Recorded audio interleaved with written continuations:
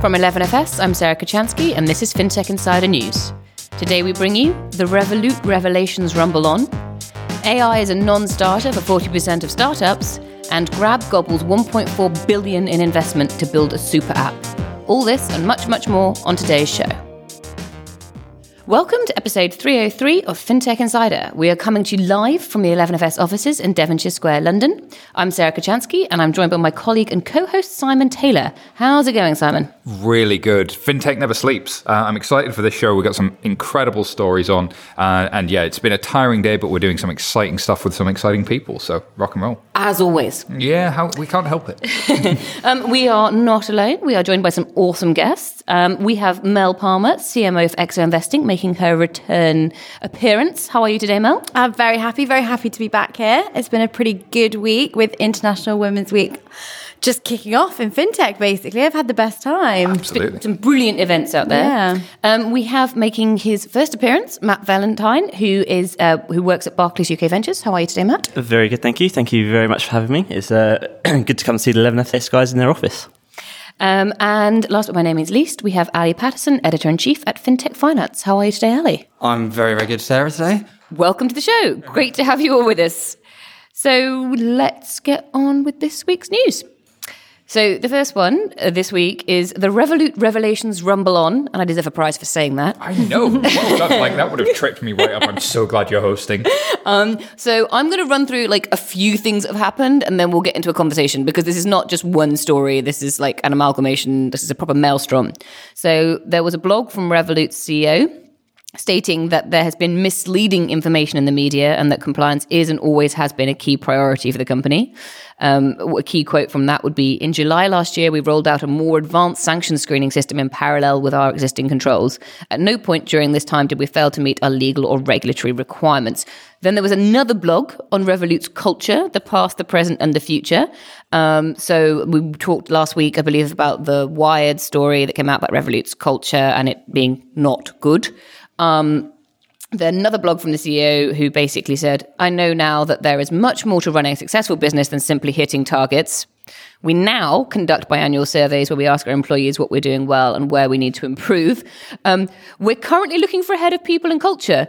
And then he goes on to say, "We've grown from 100 to over 800 people. I would have thought having a head of culture before this point might have been useful." And then last but by no means least was a notification that went out from Revolut into its app. So basically they were looking for Trustpilot reviews from their customers, which after the three stories I've just mentioned, you can understand why they might be on a drive to gain reviews from their customers. But the way in which it was phrased was this: "Help me not get fired. Straight up, we spent hours trying to come up with a clever way to get you to leave us a Trustpilot review. Long story short, we came up with absolutely nothing, so now we need to justify those wasted hours. So could you do us a favor and take out 2 minutes from your busy day to leave us a review?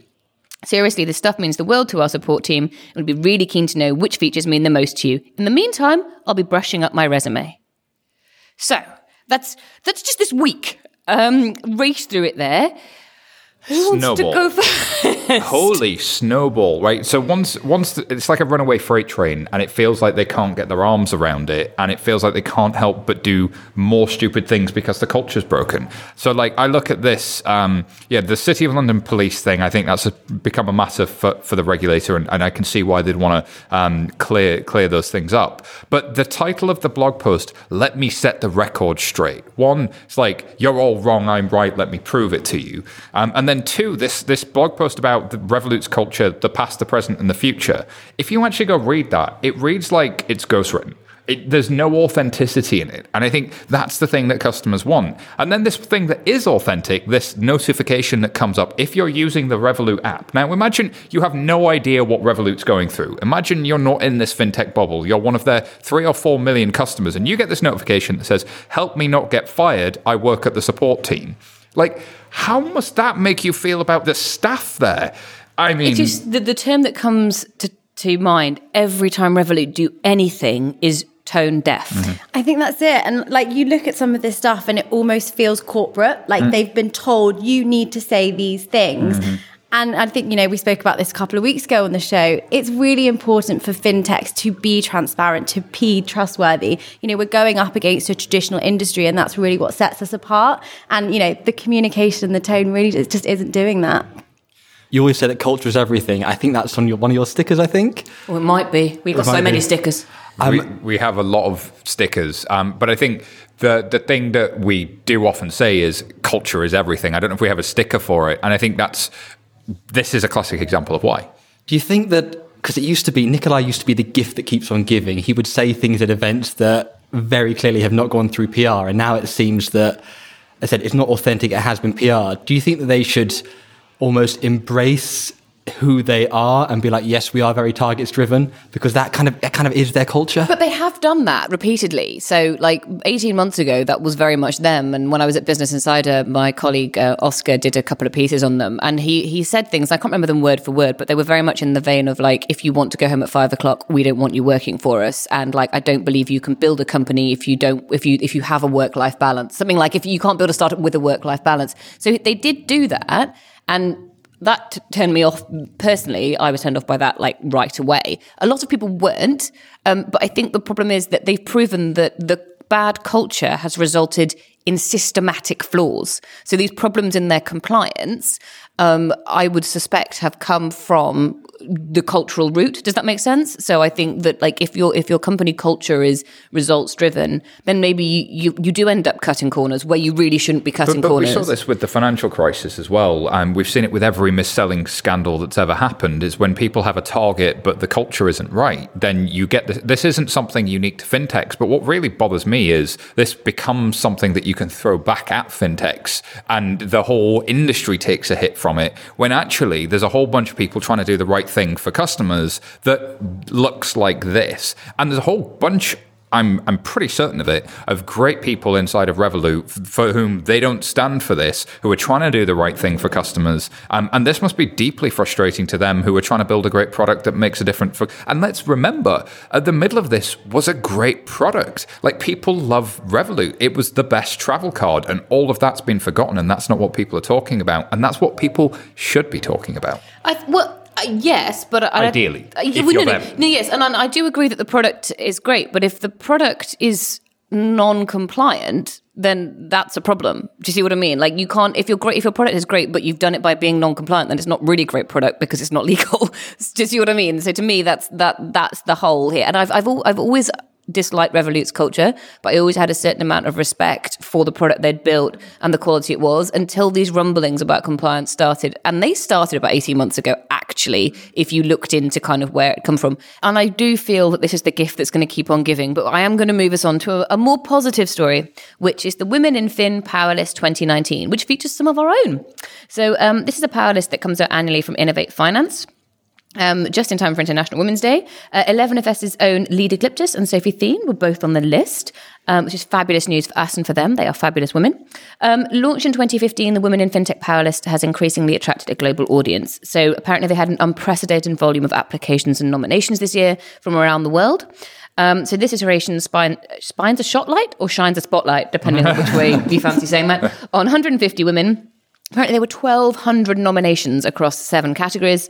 And those categories are senior leaders, rising stars, technology professionals, investors, policymakers and regulatory experts, marketers and communicators, and financial and professional services. So, first of all, shout out to the great ladies from 11FS. Shout out to all the other great ladies who are on that list. Every year I look at it and I'm always so pleased on it. I'm like, that's my friend, and that's my friend, and that's my friend. But to, at a more serious level, I guess, are these lists still important? I'm looking at Mel. I know. Jump in straight away. I still think they have a role to play. We haven't reached gender equality. Until we get to that point, I think it's really important to force the issue. And I think that's kind of where lists like this come from. I love that there is a list of incredible ladies that I can find online. I think that's brilliant to have so many incredible role models in one place for people who perhaps don't know these people. They're not their friends. They've never heard of them. I think that's really inspiring, especially for the sector. So I'm still of the yes, we still need them now. Hopefully we get to the point where we don't. I'm excited by the fact that it's gaining momentum. Like year on year, this list is getting bigger. There are more aspects to the list, and that increasingly you're seeing new faces pop up on there, and you're seeing more talent come through. And increasing talent and increasing diversity within the industry is good for the industry. If we get people that can think in different ways and offer different ideas, that's going to improve results for everybody. I personally couldn't agree more. I think we had 5 on the list from Barclays, so just sneaking in ahead of you guys. So couldn't agree more. Great chance to show what brilliant people are doing. For me, we shouldn't have the list like that. We shouldn't have to have a list that says this gender or that gender is doing fantastic things. It should just be a list of these amazing, incredible people are doing awesome stuff. So I quite often think about my niece, who I think is gonna go on and do great stuff. She should just be on a list. It should just be a list, and she's done this awesome stuff. With that in mind, a leader was baiting me a little bit on Facebook to do this. I'm really tempted to publish a list of the top 25 most influential bald middle-aged white men and have that as... You see, now what I love about this particular power list is that a lot of the time you see lists, and in this industry you see a lot of bloody lists, and a lot of the time it's the same people over and over again. And how do you measure who should be on that list? I know the guys at Innovate Finance really well, and it's quite a rigorous process. I mean, not only do you have to have achieved something, but you genuinely have to have done something standing on your own 2 feet and really, stand for something and have supporting evidence for that. Whatever that is, it doesn't have to be like, I built a thing. It could be like, I just had a great idea, or I communicate in a very effective way. A lot of the lists I see online are people who just like repeat other people's stuff over and over louder. And I'm like, now I'm bored of you. The ranking of most influential thing, it's great clickbait, but is it actually useful? Whereas I think a list that's not presented as a ranking, but is here's a bunch of people that are talented, is actually super helpful. One, because it does well in SEO. So if I'm looking for talent, or I'm looking for information, or if producer Laura is looking for people to get on the show that are fresh voices, that's actually genuinely helpful. But if it's like, this is the ranking of the most influential because, and it's the same names that it was for the last 10 years, then who's that helping? I also love the fact that this has the different categories. So like rising stars and senior leaders. So on the senior leaders, you would expect to see Anne Boden every year until she steps down from Starling, which will probably be when she dies, because she, is so good at that and she loves it, and that's her baby. I once asked her when she was going to take a holiday, and she just sort of mumbled at me and went, no, never. But things like policymakers and regulatory experts. So if you're talking about power list, you may never have heard of these women. You may never have met them, and they may never be on a podcast or write an article or be vocal on Twitter. But my goodness, are they making a difference in the background? I love that. I love the fact that some of these women are in the background. They might be an engineer at Monzo or a head of compliance at another startup. And they don't have a big vocal presence. They don't have to, but yes, they're the ones driving the industry. And some of the stories are powerful. So not this, but I was at the Every Woman Awards yesterday. On my table was a young lady who had set up coding for kids in India, where it's hard to even get electricity. 2 years, 78,000 kids had been through her coding courses. Wow. She's a first-year student at Durham. Wow. That puts it in perspective. I know, that is amazing. That puts it in perspective, but my goodness, do I feel like I haven't achieved it. I feel massively inadequate now. Try sit next to her. That's impact, isn't it? I think that impact and end result thing is huge. So, all in all, we are approving of this. We are approving of the fabulous ladies on it, and well done to everybody. Next story today is Bank of Ireland's multi-billion euro tech bill. So this is a story from the Times that the Bank of Ireland bosses fight to rein in tech bill. So I'm going to get some of these numbers are ridiculous, so bear with me. The budget for the IT project, which aims to replace all of the bank's legacy systems in an effort by Bank of Ireland to leapfrog to the forefront of digital... Sorry, I can't. To leapfrog to the forefront of digital banking was increased from €900 million to €1.4 billion in the summer of 2018, including an extra €250 million allocated for business restructuring, and I'm putting that in air quotes. A final cost as high as €2 billion is being mentioned at senior levels in the bank, according to sources. And the investment is supposed to reduce the Bank of Ireland's cost-income ratio to 50% by 2021. However, there's key efficiency measures stalled at 65% last year. So basically, what they're worried about, as far as I can tell, is scope creep. And that in and of itself is incredibly expensive. So I think the point being, so apparently the sources close to this project said that there are growing concerns about it just gets bigger and bigger and bigger, and the plan keeps changing. And the plan keeps changing as they're trying to keep a lid on costs. But in my experience, if you keep changing the plan, it gets more expensive, not cheaper. Yeah. Unless anybody else has had a different experience of that. This to me feels like mad commitment to do the right thing the wrong way.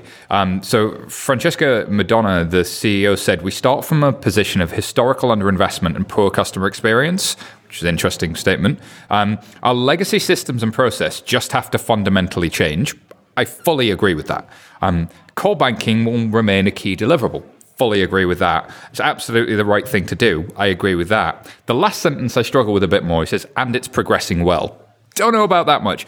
But actually, like the number here is massive. 1.4 billion euros, 2 billion euros. Do you have to spend that much to build a bank? Well, if you go listen to episode 299 of FinTech Insider, we had Tom Blomfeld and we asked him that question because I think Santander had announced 750 million to go do a thing with IBM, and they were going to do a lot of work with them. And we're like, Tom, how much did it cost to do Monzo? Because like they're making waves. Now, granted, they don't do everything the universal banks do. It's not apples to apples. But so far, they've burned about 100 million and they've got 1.5 million customers on a platform that is probably going to set them up for the next decade or a couple of decades. That's a lot cheaper than 2 billion. And I think it comes down to the big bang migration. Like, we've got to take all of the processes that we had, we've got to take all of the data that we had, all of the products that we had, and somehow we've got to take them from where they are and put them into this new thing from a vendor. And that seems to be the only game in town. And it seems to keep, like, how many times can you get to the definition of insanity? Like, they keep doing the same thing. They keep spending this amount of money. Like, there was TSB, there was Nordea going through a similar thing, I believe. We've seen countless examples of this. But how do you... Sorry, Mel, you go first. No, I was just going to say, like, it's all in, I guess, the execution. You know, these are the right ideas, as you say. I still think there'll be more people who try and do it. There will probably be do have a T-shirt that says execution is everything. Yeah, so there is that. But I also think the point, yes, execution is everything. They've obviously messed up in the execution. How do you be that person who's like, stop, scratch it, we've got to write off that 2 million and start again because this is going wrong? I've got a really good business case. I can save you 600 million euros right now. Stop. Yeah, fine. But then what about the person who implemented in the first place? And what about the person who signed on the extension of the budget? And what about the person who like called in the scope creep? Like, or do those people lose their jobs because you said stop? Like, how do you convince them? How do you like convince I think people? 600 million would pay for a lot of training and education and life change, and like you could do all sorts with that.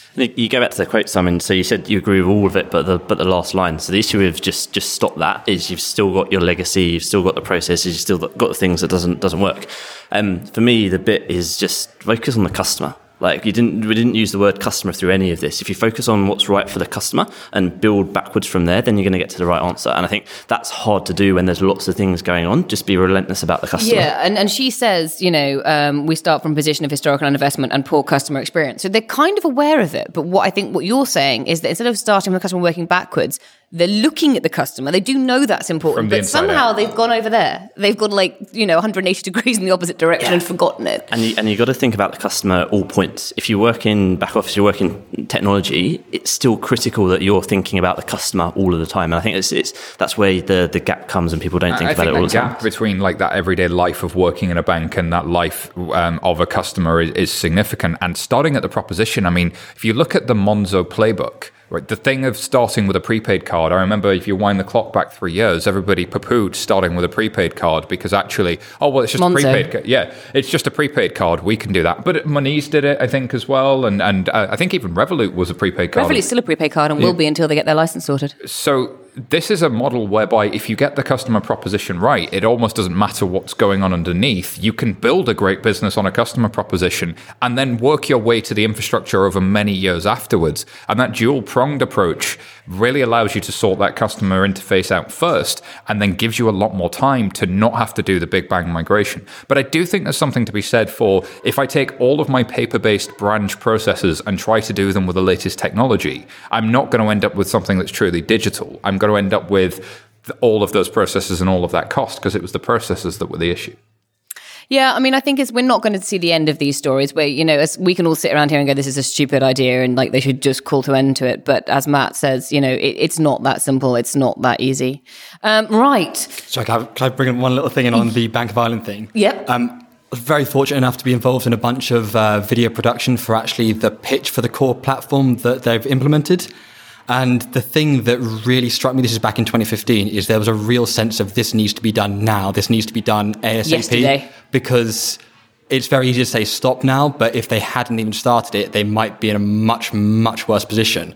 But it's not done, and you could have started at the customer proposition side, built the abstractions, and then thought about this. Rather than starting at do everything now, start with the proposition now, and then buy time for the rest. That's I think, the fundamental mindset shift that's missing in all of these conversations. We can only hope they learn, is all I can say from that, really. I completely understand what you're saying, Ali, but we can only hope they learn from their mistakes and other people learn from others' mistakes. Right. AI is a non-starter for 40% of startups. This is another tongue twister. Thanks for that. This is from Forbes. Nearly half of all startups... No, sorry. Leave that in, because this is what it actually says. Nearly half of all AI startups have no AI. So 40% of European firms who are classified as an AI startup don't exploit the field of study in any material way for their business. Out of 2,830 startups in Europe who were classified as being AI companies, only 1,580 accurately fit that description, according to MMC, which is a London-based venture capital firm.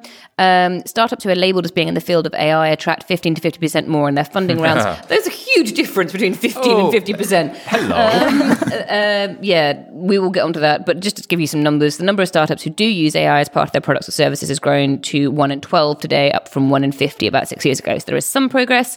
12% of large companies are using AI applications in their business, up from just 4% in the past year.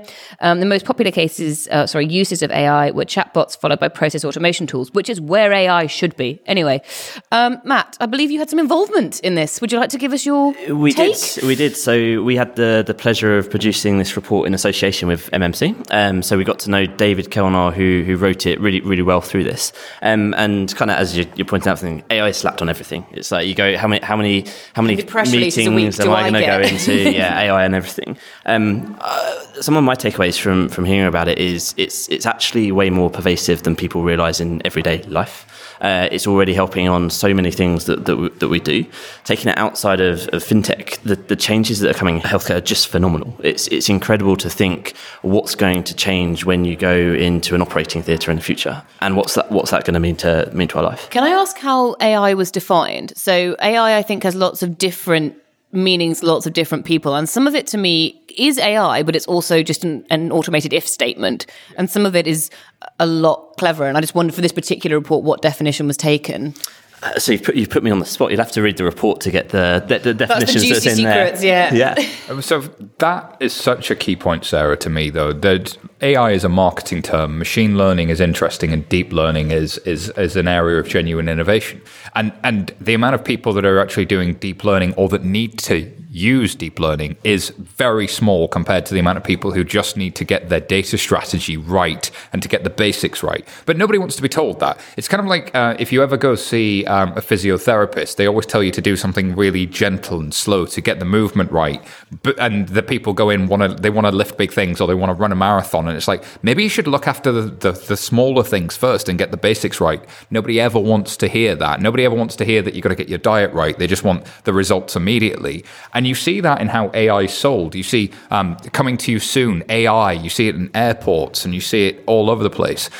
But I think the startups aren't the worst culprit here. Like, how many big tech vendors, how many big organizations, generally big consultancies, are selling AI as if it's magic beans? Like, unless you've got a data strategy in place, unless I can access my data, unless I can get access to big data sets, then all the deep learning in the world means nothing if I can't get my hands on that data. So, I think this raises a really interesting point because of that problem. I was going to say, Mel, you work in an area that has been particularly susceptible, I think, to sort of AI blindness. Certainly a lot of the press releases. I was just saying the number of press releases I get every week, which is just like AI powered, and I'm like bored now. In fact, that actually makes me delete them. So anybody who's listening, think of a new way to just title your emails. I mean, we have used AI powered, and we have scrapped it now. But, it was one of those things where obviously I'm in marketing, and I came in and I was like, oh, we actually have artificial intelligence. Like, I can't give you the, deepest, darkest secrets of it because I don't understand it, but we definitely do it. We definitely do machine learning. We have something very valuable there. And we were slapping kind of AI on everything. It's like, well, that's what everybody wants to hear. And the definition, as you say, the definition of AI is so loosely used. I mean, honestly, you don't know where it's real and where it's not. So as a term, it's kind of lost any value in general anywhere, probably because of people like me and marketers who've overused it. I know, I ruined the industry.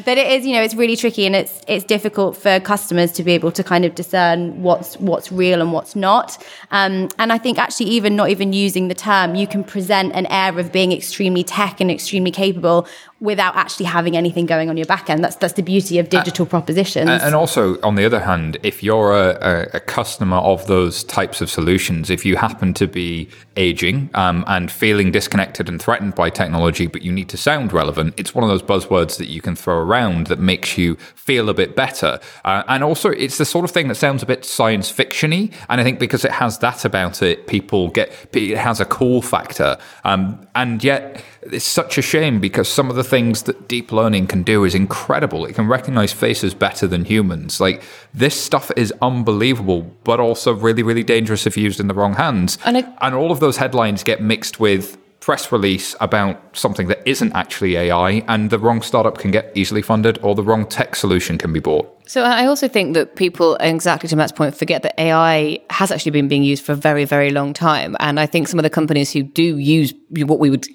some of the more interesting forms of AI or more complex forms of AI are probably very fed up by this. Just to go to that point, from the report, these startups were not necessarily promoting themselves as being AI firms, apparently. A lot of them were just labeled this way by third-party analytics websites. And I imagine journalists, having been in that world, and I'm not attacking you in any way, Ali, I just generally as a field, I think that journalists have a tendency to go, oh, AI, okay, we'll just put that. Because for the same reason the marketeers do it, people will read it. It's not another, Long Island iced tea AI kind of scenario. So I mean, a really interesting report, and really interesting to see from my perspective what marketing can do on a positive, but also on a damaging note to an industry, and actually kind of knock people's interest away. So I'm going to keep an eye out now and see how many more people send me press releases with AI. If anybody's listening to this, and if they, if they do send them to me, I'm going to send this podcast back. Because sorry to cut across you, Sarah, but there are some areas where chatbots have started to get interesting, but it's not in how it communicates with the customer; it's what it does as an interface. And so, like, I look at things like Plum and Habito as being really interesting companies that have started a different type of engagement with a customer. Yes, they're using some automation there, but actually that's a proposition that's really been thought about. It's not tech-led, it's proposition-led. And again, when you get into some of the stuff around risk management or robotic process automation, like, I'm generally a fan of rethinking a paper-based process, but you can, to the story with Bank of Ireland earlier, actually there's probably a lot to be said for robotic process automation as a stopgap for some of your digital front ends to get you to the point where you can then start to do really interesting things with the core years later to reduce your cost-income ratio and to do clever things like that. Yeah, no, I'm a huge fan of RPA, but we're going to take a quick break. We'll be back very shortly.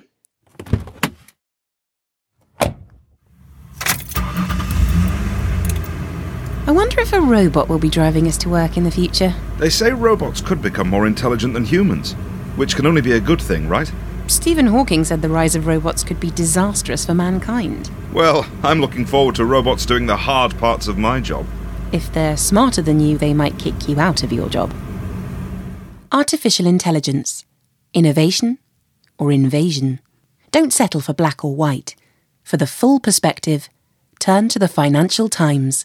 Visit ft.com/subscribe today. Today, customers are demanding greater value from financial services.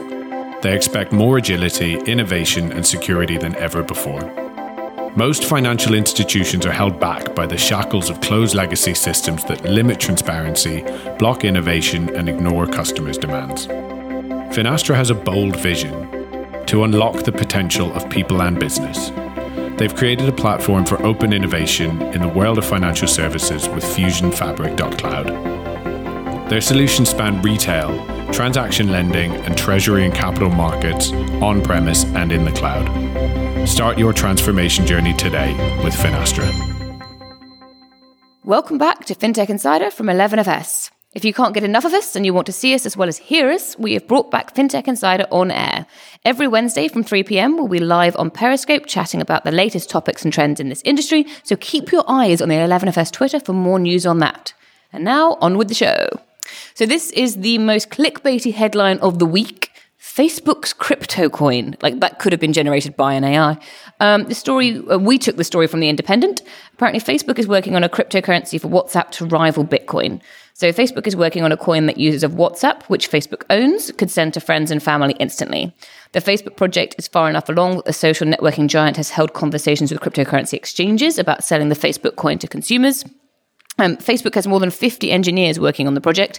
Apparently they're not the only ones. Telegram and Signal are planning to roll out new cryptocurrencies over the next year that are meant to allow users to send money to contacts on their messaging systems. So Simon, I believe we talked about this on Blockchain Insider, which you can give a little plug to in a minute. I'll be generous. But do you want to give us a quick overview of what your thoughts are on this one? Yeah, so Facebook have a couple of, like an e-money license and a few things going on to maybe get regulated and maybe start doing thing in payments. Of course, the guy who's leading this initiative, David Marcus, used to run Messenger, and before that was the CEO of PayPal. So they've got a serious payments heavyweight in there looking at this. This isn't something that they're half doing, and I think they've got more than, it was reported somewhere else, more than 50 engineers looking at it.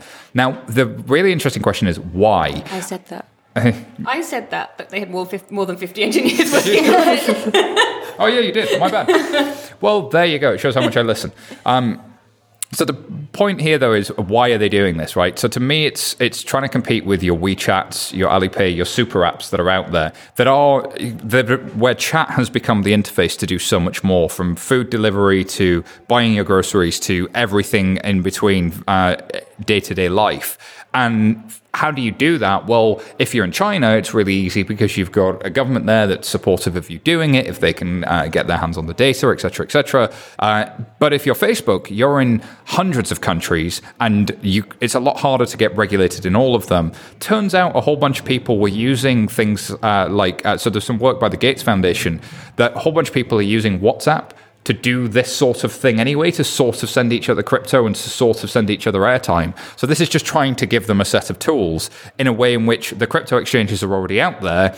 Why don't we just give them a tool set to be able to do this? But I don't think it's designed to compete with Bitcoin.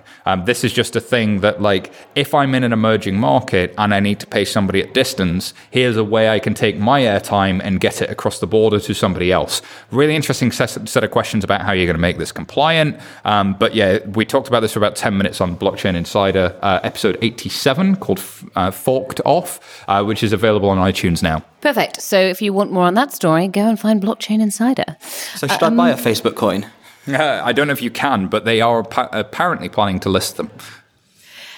So the next story is another tongue twister. Grab gobbles $1.4 billion in investment to build a super app. So we took the story from FinExtra. Grab Holdings is Southeast Asia's leading super app. Apparently they're already a super app, but this is from their press release. They call themselves that. But they have secured $1.46 billion of fresh funding from the SoftBank Vision Fund. So both Asia and SoftBank explains that number instantly. It brings the total financing secured in Grab's current Series H round, good grief, to over $4.5 billion. Other investors in this round include Toyota Motor Corporation, Oppenheimer Funds, Hyundai, Booking Holdings, Microsoft, Ping An, Yamaha, anybody else you care to mention, really. Grab intends to use the funds to advance its super app vision in Southeast Asia with the aim of bringing more money? Now there's a Freudian slip. With the aim of bringing more everyday services, greater accessibility and convenience to users. So basically, they started off as, I believe, transport, and then they moved into financial services, which is kind of forming, the core of their network at this point. But they also want to do, they already do, food delivery, parcel delivery, content, digital, financial services. They've got many, many more services in the pipeline, I'm sure. Also geographic expansion planned out in Indonesia. So we spoke to Ruben Lai, who's the Senior Managing Director of Grab Financial Group, in episode 290. So go and listen to that if you want to find out more about their financial services arm specifically. But what do we think of this? I mean, this is not the first rise of the super app, but my goodness, it's, to me, slightly intimidating, actually. I don't know if anybody else feels about this. You think about, we look at, I guess, very biased, obviously, in fintech, but you look at growths of companies and you look at funding rounds, and now everything kind of pales in comparison. And to be able to move into another vertical and be so successful, if you can replicate that kind of approach to a new vertical and you've got that money behind you, I don't really know what's going to stop you, and I don't know who's going to come up behind you either. Super interesting position, given that out of China, you've seen Alipay and WeChat really sort of do pretty good job of following their consumers out of China, but they're increasingly trying to grow a regional presence. Whereas you've got the likes of Grab and Gojek, who it's pretty much a two-horse race for outside of China in Southeast Asia, especially, where there's just this absolute battleground for what's going to be the super app. That's a term that doesn't exist in the West, but it's super normal now. And increasingly, there's so much that we can learn in the West by looking at things like that and being inspired for what are the propositions going to be in the future. And I think this has the opportunity to give Alipay a real run for its money. And no wonder they need that amount of funding. Consider the juggernauts they're up against and the scale of those juggernauts, but also the different markets they're playing in. The context here of Malaysia is very different to the Philippines, which is very different to Thailand, which is extremely different to Singapore, so that all of these markets are so different, versus China, where you kind of have this ability for the Chinese government to kind of say, it shall be this way, and then everybody has to sort of appear with it. It's a very Chinese approach. So I am just absolutely blown away by the innovation you see coming from that side of the world, and learn lessons every day. I super enjoyed doing that interview with Grab. Go listen to 290. It was a great show. I think for me, the idea that they're doing this over that many different markets, as you said, is very interesting. But I think that Grab have the right strategy. And so far as I understand it, they go local. And then, so rather than taking something and trying to dump it somewhere else. So when Alipay have moved outside of China, as Simon said, they follow their Chinese customers. Grab is looking for new customers.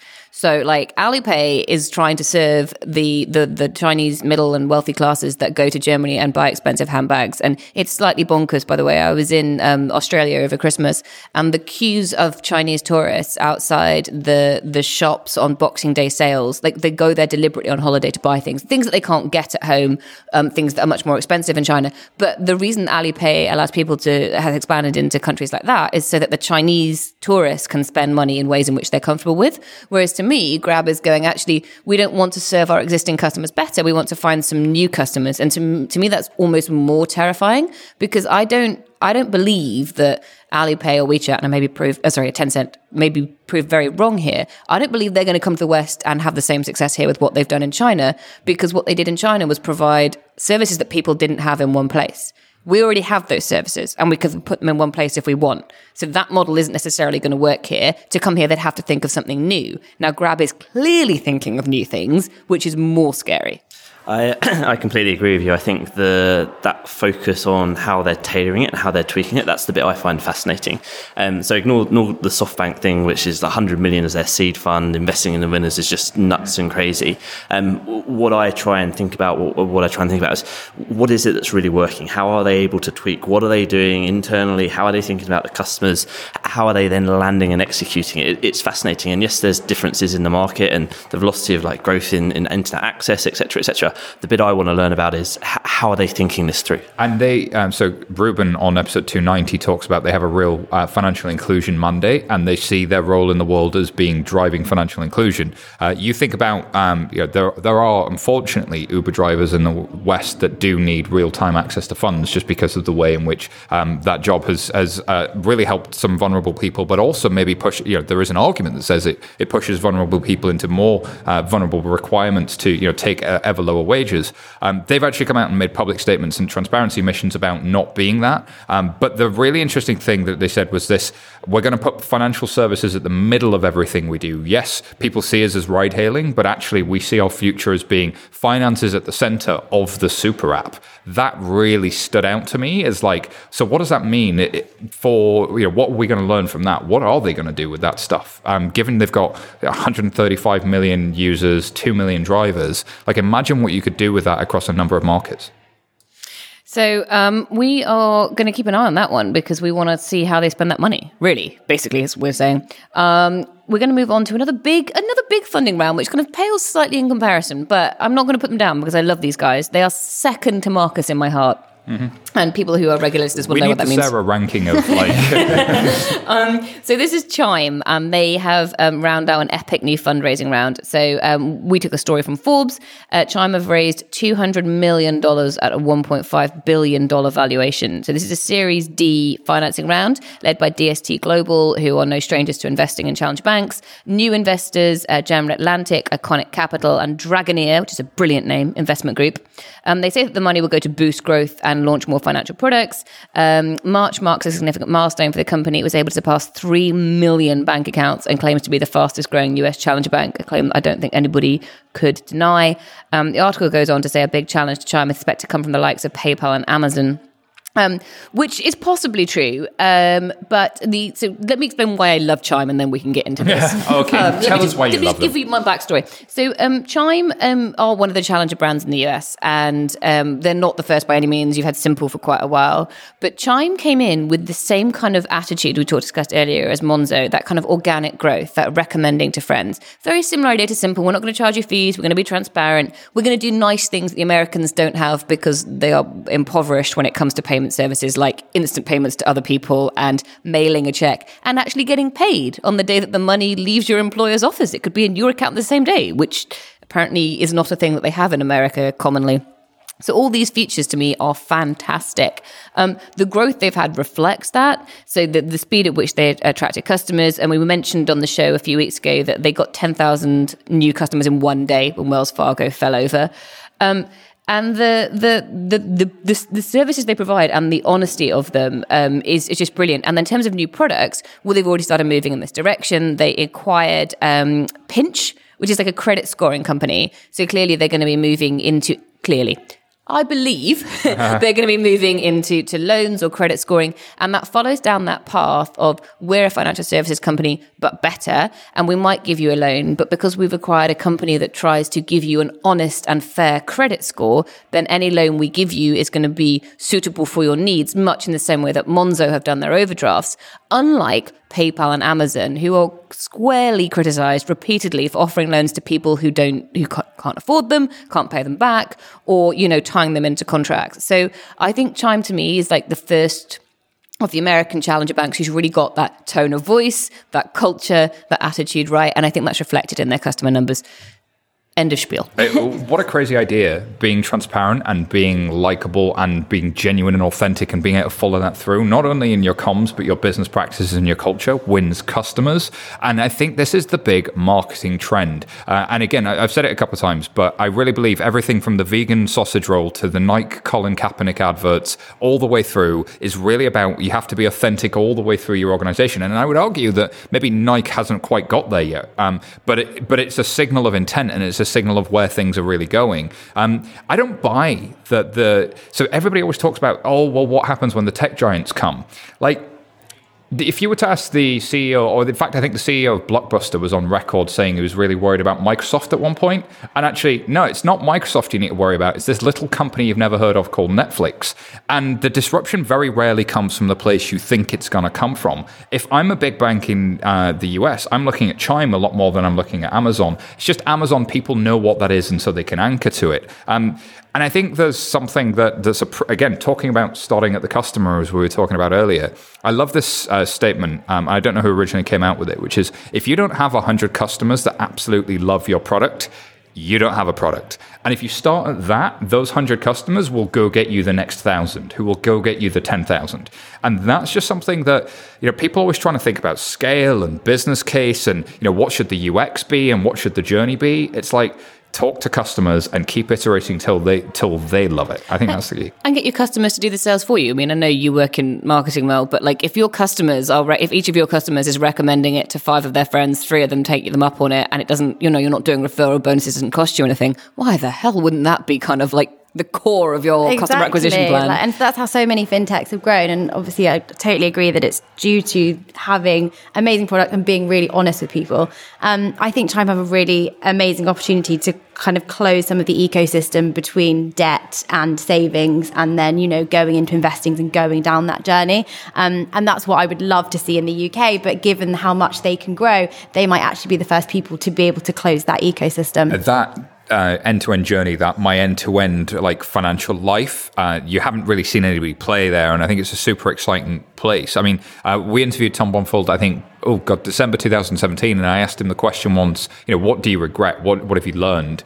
And the one thing he said is, I wish I got into savings and lending earlier. I wish, and not for the business case, but because I can do more for people if I'm able to do that. And I think that increasingly, as we move away from products, which is like, I'm going to sell you a current account, I'm going to sell you, and we move into services, which is, what do you need? And let me figure out if that's savings or lend. And maybe for you, it's micro savings because you hadn't got a savings pot yet. But for somebody else, they're ready for investments now. That sort of service thing, and then into end-to-end journeys, that's going to be, I think, increasingly the progression that we're seeing here. So I completely agree with all these points. And I think a big thing for me that I think about a lot is end-to-end. We don't think transactional in our life, but everything previously has been built around you need a product or you need a transaction, and everything stems from there.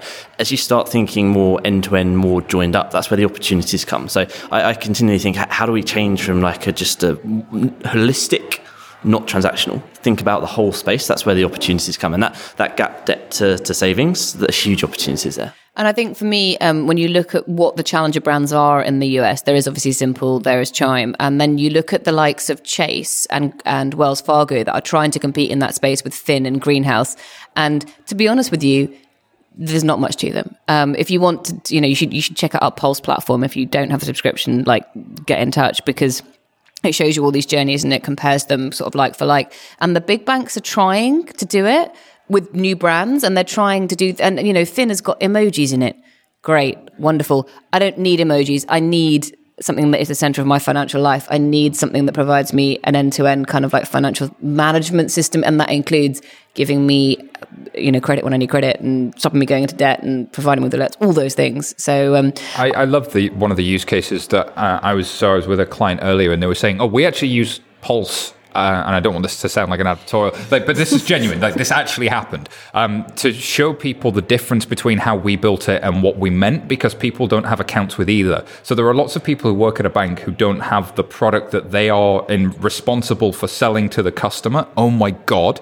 And then secondly, they've never seen the challenger bank's version of it. So they show somebody both of them, and then you can see the delta. It's like there's a difference between saying, tick, I have done that thing, versus I have done that thing well. Like, putting a Google Maps into where a transaction is, if I can never find the Google Maps thing and it's not contextual to why I might need that, well, you might as well not do it. The fact that I've done it tick is not the same as doing it well, and I think that often gets missed. Execution is everything. So should we go back to core banking? Should we have another bash at core banking? So Nationwide apparently wants in on core banking. We got this story from Finextra. But Nationwide have invested £15 million in 10x Future Technologies. So 10x Future Technologies are founded by former Barclays boss Anthony Jenkins. The £15 million investment is part of a broader Series B funding for 10x. So interesting, Nationwide wants to use the 10x cloud native platform as a springboard into the business banking market. They say they want to offer an array of modern mobile and online services aligned with its branch-based physical network. Nationwide has 15 million members, up to 1 million of whom are business owners. It's also bidding for 50 million in funding from the second round of the Banking Remedies Board. So anybody else joining the dots here? Interestingly, so 10x is an interesting choice from my perspective. We've talked about it last time on the show. Last time we mentioned it, I think, was when Clydesdale and Yorkshire Bank acquired Virgin Money and then pulled the plug on 10x doing the new platform, the replatforming there. And then what happened in my mind, or the story that I followed, was that 10x went to the UAE because they signed this agreement with the Dubai regulatory authorities to create a new regulatory framework which would allow them to sell that. They actually said this to allow them to operate their innovative technologies in the Middle East. So I thought 10x had gone. I thought they were okay, well, the UK market is quite crowded, particularly in this space. We're going to go and do something somewhere else. And then to see them reappear with Nationwide, it's a very strange sort of journey to me, but maybe I've missed something.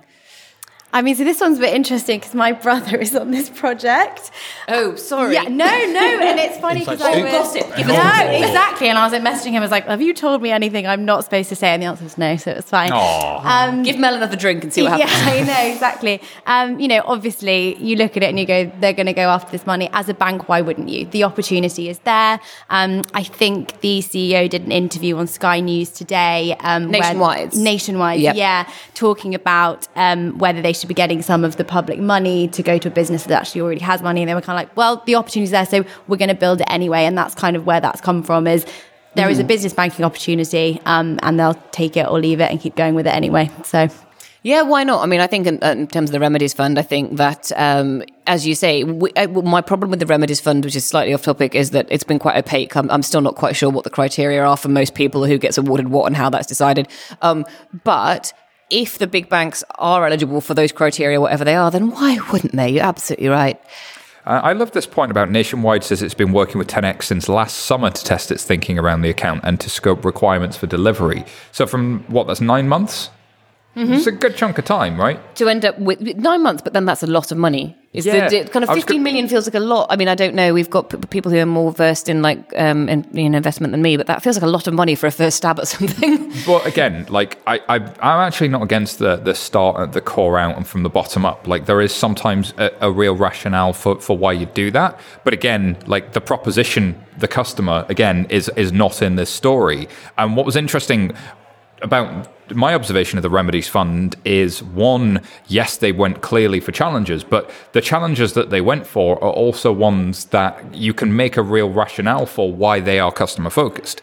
Tide had not had, they weren't a bank, but they partnered with ClearBank.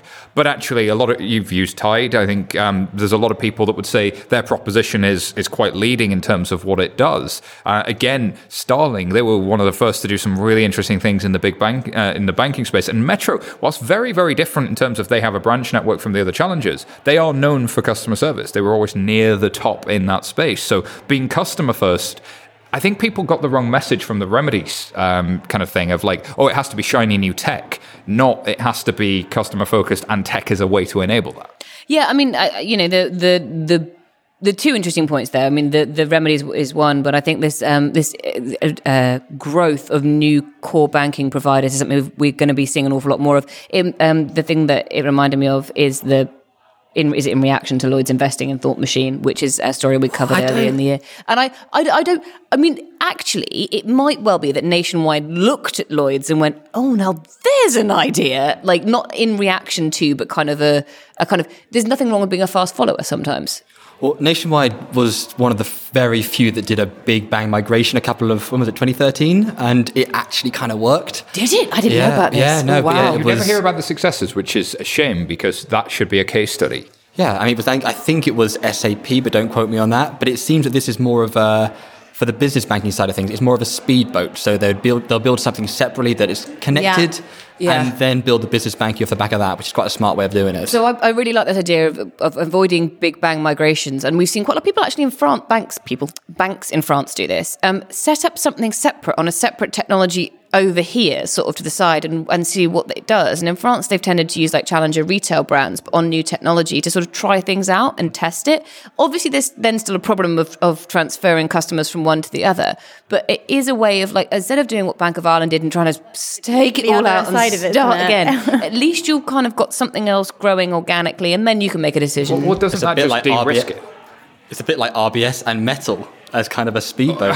Thank you, sir. But I fundamentally believe in that approach, right? It's not just that one. You can point to many other examples, right, where that allows you to get the customer piece of it right first and also build the abstractions to put something else underneath it later. But you've got to do that in the right way. Like, if I go and build a customer proposition and I weld it to something in the back end and I build it the wrong way, then I could end up with another legacy that I can't get away from. And now, instead of having a couple of core systems, I've got 3 and 4, and I end up with the same problem. So doing it with an eye to where you're going in the future, I think, super important. Like, if you're building that to be reusable architecture and to be abstracted from the underlying, then underneath it you can put a modern architecture from the bottom up as well. So it's this double-pronged approach: customer down, but also infrastructure up.